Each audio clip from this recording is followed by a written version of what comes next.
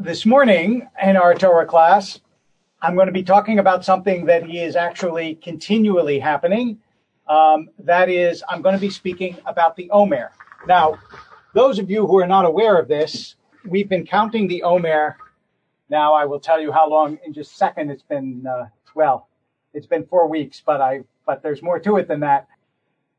We've been counting the Omer since the second night of Passover. And if you don't know what the counting of the Omer is, or if you do know, but you still don't have much of a sense of it, I'm going to be telling you all about it. So I want to start with the idea that the Omer is the beginning of the harvest, the barley harvest, that eventually gets offered in the temple. And the reason that I want to start with the agricultural before the historical, because you may know that almost all Jewish holidays have different aspects, both in the natural world and in the spiritual world, and in history, which is, I suppose, part of the spiritual world, certainly in sacred history. But the harvest part has itself a spiritual component, because barley is what is called ma'achal behema, food for animals. And the Omer is when you finally offer the barley harvest as an offering at the end of 50 days, 49 days, on the 50th day, in the temple. So the underlying theme of this, which in some ways is the underlying theme of all of Judaism, is you take the physical and spiritualize it. That is, you elevate what you have in common with other animals, and you infuse it with that special sense of the connection between the human soul and God. And so that is the base theme, the foundational theme of counting the Omer. It's an attempt to continually elevate our spirits. And what happens, let me just go through the mechanics for a second, is every evening from the second night of the Seder onwards, you say a blessing and then say, this is such and such day of the Omer. And you do that from the second night of Passover until Shavuot, until the holiday of Shavuot, which we are approaching, and it will be in May. I don't remember the date.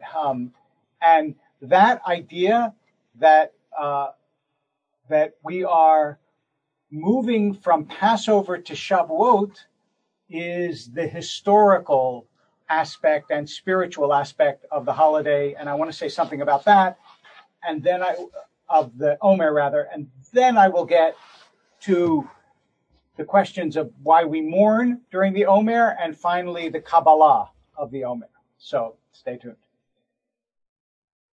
When the Jews left Egypt, they were in what the Torah considers a somewhat debased spiritual state, because they had the mentality of slaves, and they were frightened, and they thought of themselves as subjects of Pharaoh. And that mentality, as we know, is not so easily broken. You can't be subjected to someone or something, especially not for a long period of time, and then just liberate yourself overnight. One of the reasons that has been given for why Moshe was different from the rest of the Israelites is that he grew up in the palace of Pharaoh, and therefore did not have the mentality of a slave, and thought as an essentially free man.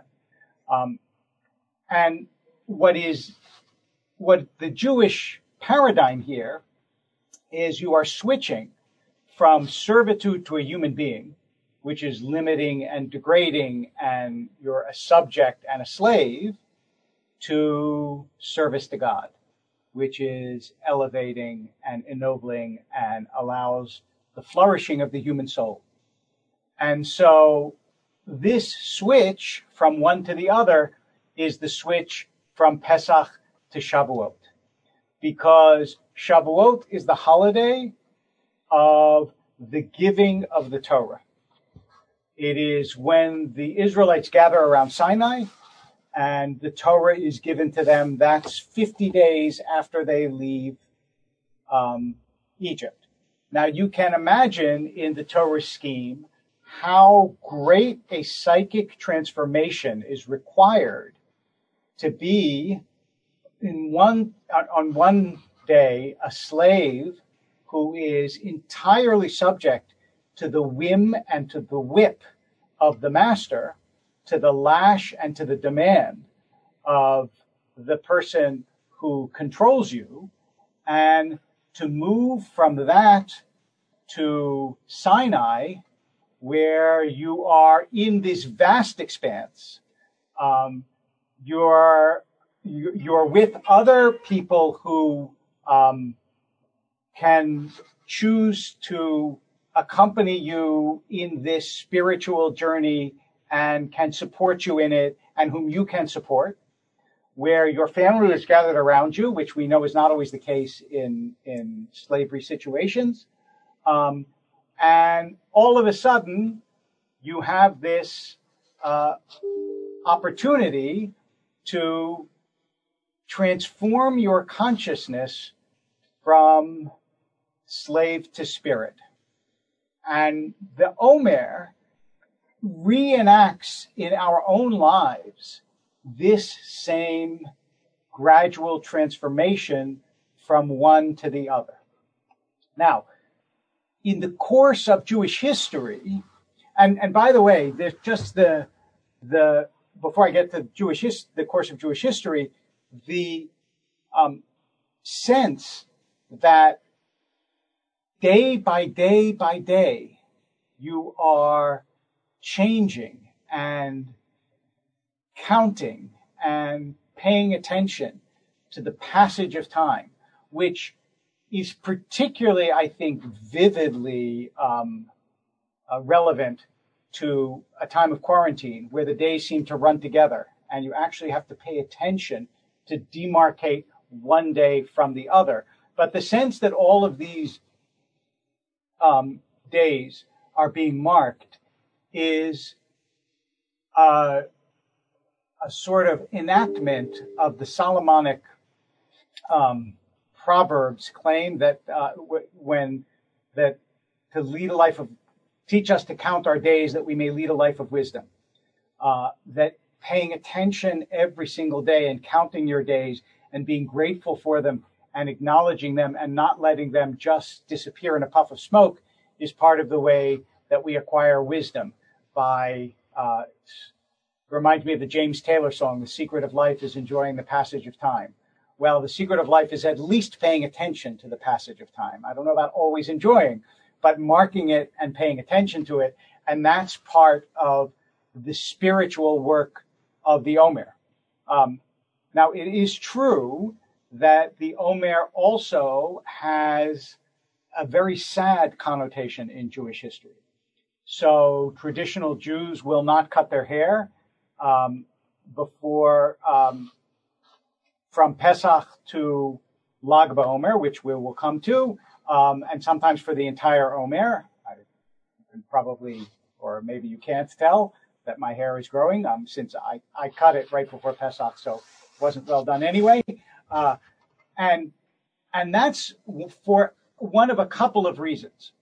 The traditional reason given is that Rabbi Akiva's students suffered a plague during that time. And so in memory of those many rabbis who died, we don't cut our hair, we don't go to parties. You might say we do social distancing in memory of that plague. And maybe there is some connection to that. The other equally, maybe even more plausible explanation is that it was during the time of the Bar Kokhba revolt. And many people were killed at that time, and maybe the Omer happened to have been a particularly bad time in the revolt that eventually led, of course, to the exile of the Jews from the land of Israel until modern times. So either way, whether it was because of a plague or because of a revolt, and later on in history, there were crusades and pogroms that happened during the Omer period. One day during the Omer, Lag BaOmer, which is next week, actually, the 33rd day of the Omer is celebrated as a holiday. And on Lag BaOmer, people will get haircuts and have parties and celebrate. And there is also a huge bonfire and celebration that normally takes place. I don't know what they'll be able to do this year in Israel at the grave of Rabbi Shimon Bar Yochai.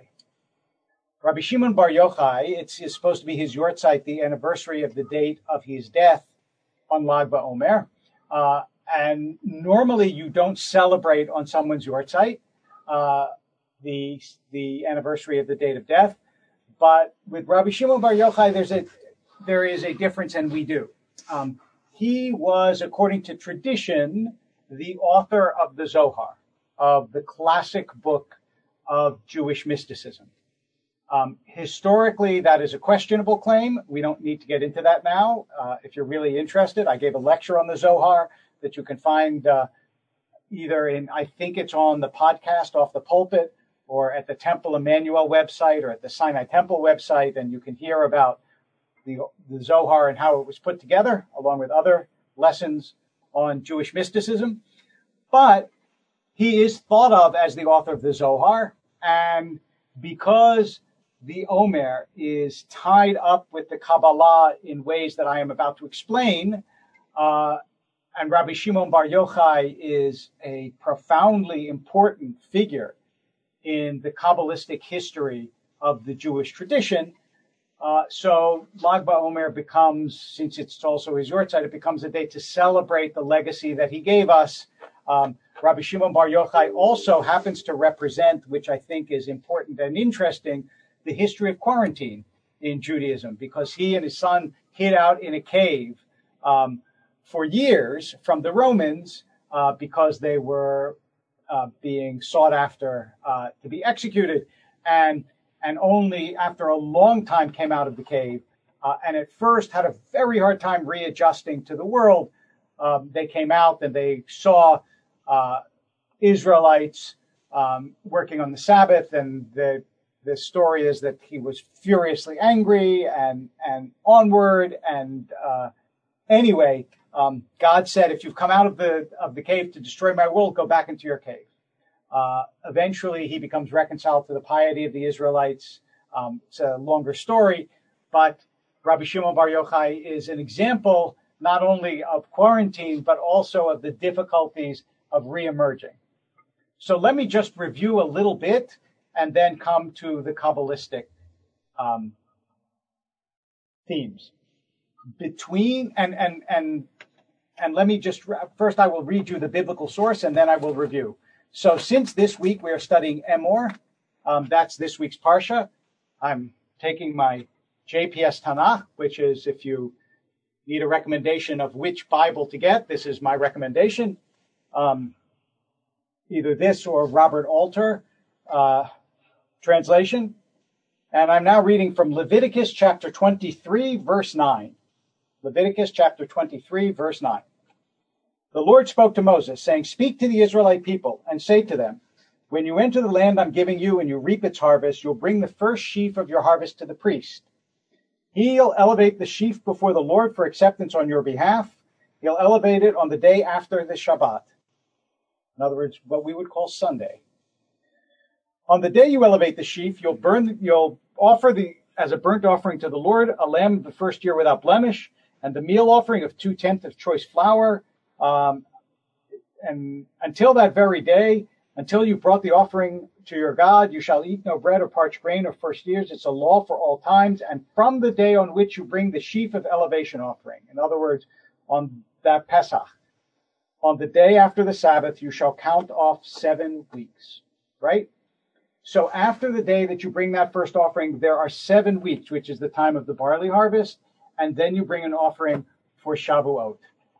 And we count off those 7 weeks even now, thousands of years later, in tribute to that ancient command, even though we no longer obviously give offerings at the temple.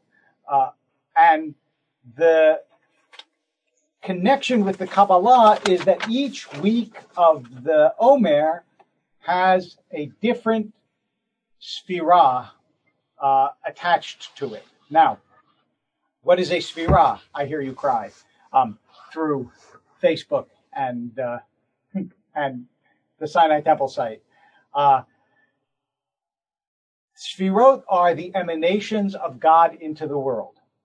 And it's almost as if God rains down in different qualities onto the world. And without going into an explanation, a complex explanation of the Sphirot, because they are in fact very complex, you can think of it as God's energy gets deposited in certain ways in the world, and human beings, through prayer, ritual, goodness, all these things, we help or hinder those energies from God, those emanations from God, to interact in the terrestrial world, in the world below. So there are 10 Sphirot classically. You can easily look them up. Sometimes they're depicted as a tree, sometimes they're depicted as a human body. And each Sphira has very different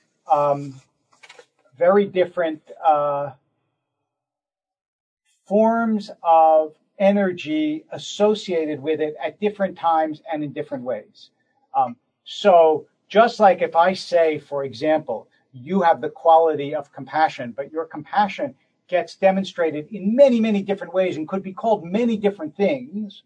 So here we're talking about something infinitely more complex because it's an emanation of God.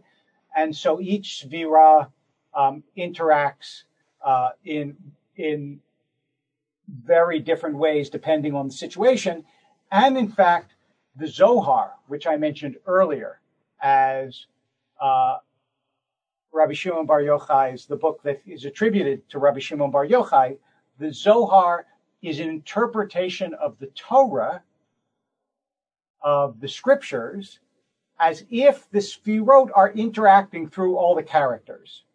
So Abraham, Isaac, and Jacob, and Moses, and Aaron, and Joseph, and David, they all represent, David sometimes represents leadership, and Joseph loyalty, and Abraham chesed, or love, or kindness, and each one represents different qualities and interacts in the world, and the Zohar sees the interactions of the human beings as parallel to the interactions going on sort of inside of God, in God's emanations. Now, if that sounds complex, it's because it is. It's a sort of combination of spirituality and geometry and psychology and theology, and the Kabbalah is infinitely ramified, and there's lots to learn about it. But the way it interacts with the Omer is as follows. There are 7 Sphirot. Chesed, which is loving kindness. Gvura, which is judgment or rigor. Tiferet, which is compassion or beauty and sometimes balance. Netzach, which is victory. Hod, which is glory or splendor. Yesod, which is the foundation and sometimes intimacy and sometimes generativity. And Malchut, which is majesty in God's realm. Okay? You can easily look them up, but it's Chesed, Gvura, Tiferet, Netzach, Hod, Yesod, and Malchut. The way the Omer, the Kabbalistic reading of the Omer works is every week gets a Sphira and every day gets a Sphira. So week 1 is 1 in 1. The second day of week 1 is 2 in 1. The third day of week 1 is 3 in 1. So Chesed being the first, loving kindness being the first Sphira, the first day of the Omer represents Chesed in Chesed, loving kindness and loving kindness. The second day is judgment in loving kindness, right? Because it's Gvura in Chesed. The third day is Tiferet, compassion in loving kindness. And each day has its own psychology of what it is. So today, for example, is the 28th day of the Omer. We counted it last night, Wednesday night. We counted the 28th day of the Omer, and until tonight, it will be the 28th day. I'm not supposed to tell you what tomorrow is, because that would constitute counting the Omer before you got to the Omer. But those of you who know that today is the 28th and yesterday was the 27th can probably figure out what tomorrow will be. So that means it is the fourth week. Therefore, it is the seventh day of the fourth week. The seventh day is the last of the seven Sfirot. So that's Malchut. The fourth is Netzach. So today is Malchut in Netzach. That is majesty in victory. Now, what that means in terms of your life and in terms of God's presence in the world, that's something to think about and to contemplate. And you may find that this psychological scheme is both reflective and helpful, depending on your own spiritual practice. But it is also a guide to think about the different qualities inside you every day and to use the Omer as an opportunity for a kind of spiritual growth day after day that is reflected in your own psyche as well as in kochot ba'olam, in powers in the world. And this is the essential sort of question and struggle, is to what extent, when you talk about Kabbalistic questions, to what extent is this a projection of the human psychology outward, and to what extent is it a projection of divine forces in the world that we can take inward? Obviously, I can't give you a simple answer to that question, and even if I could give you a simple answer to that question, it might be very different from your answer to that question, and in the absence of the kind of interaction and discussion that we could normally have, I will just make a remark or two, not to solve the question, but to, I hope, provoke some thinking, which is, of course, the principal point of this class is to offer some information, provoke some thinking, and maybe a little bit of inspiration. So, if you think about the historical idea, that is the liberation from Passover, from Egypt to Sinai, this was primarily a function of God's doing, and the Israelites had relatively little to do with it. Yeah, they had a walk. Okay, fair enough. But other than that, God more or less took care of it. All right, Moses too, but God more or less took care of it. That's the image that the Bible gives us, is liberation was not, in fact, the achievement of the Israelites. It was really the achievement of God. Walking through the desert and the idea of a barley harvest is much more the achievement of the Israelites, right? Agriculture is a kind of collaboration. There's an old joke, actually, of a guy who comes across a beautiful field that a farmer is raising corn. And he says to the farmer, "It's beautiful what you and God have done together." And the farmer says, "Yeah, you should have seen this place when God was the sole owner." So it is certainly true that when we're talking about cultivating and growing food, there is a collaboration between God and human beings. And that's why the offering at the temple is a way of saying, thank you, God, for your part in this collaboration to create things. And so there is in Jewish history a movement from God dependence to people dependence. It's one of the reasons why, if you follow the Torah, God is mentioned much more in the early stages of the Torah, and gradually, God's both mention and initiative tapers off towards the end. For those of you who want to read a really interesting book about this, Richard Elliott Friedman wrote about the disappearance of God, in which he traces the disappearance of the mention of God throughout the Torah. And the Kabbalah is a lot about trying to find the balance between human initiative and God's presence in the world, which, to be fair, is also a theme of the Jewish tradition in general. And because we are an activist tradition, the idea that we leave everything to God is not the way that Jews have traditionally thought of it, although there are those strains in the Jewish tradition. I don't want to say that that doesn't exist. But I think that the Omer is a good reminder of the essential idea of shutafut, of partnership between God and human beings, that we are partners in creating this world. And especially at a time like this, that partnership is so important because we're using natural tools and our own minds to try to combat what is, after all, a natural form of destruction. At the beginning of the Torah, one of the commentators says that God's name El Shaddai, which is one of the names of God, really means die like Dayenu. That God says, I'm only going to create so far, then die, then I'm going to stop. Dayenu, it's enough.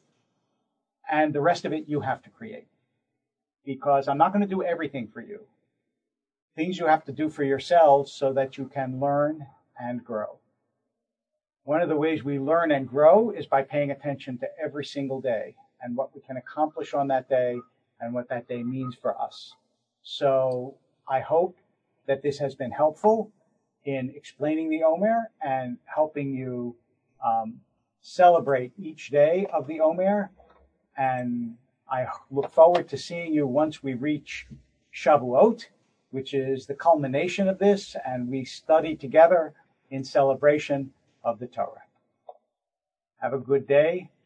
Have a good 28th day of Sfirat HaOmer, of the counting of the Omer.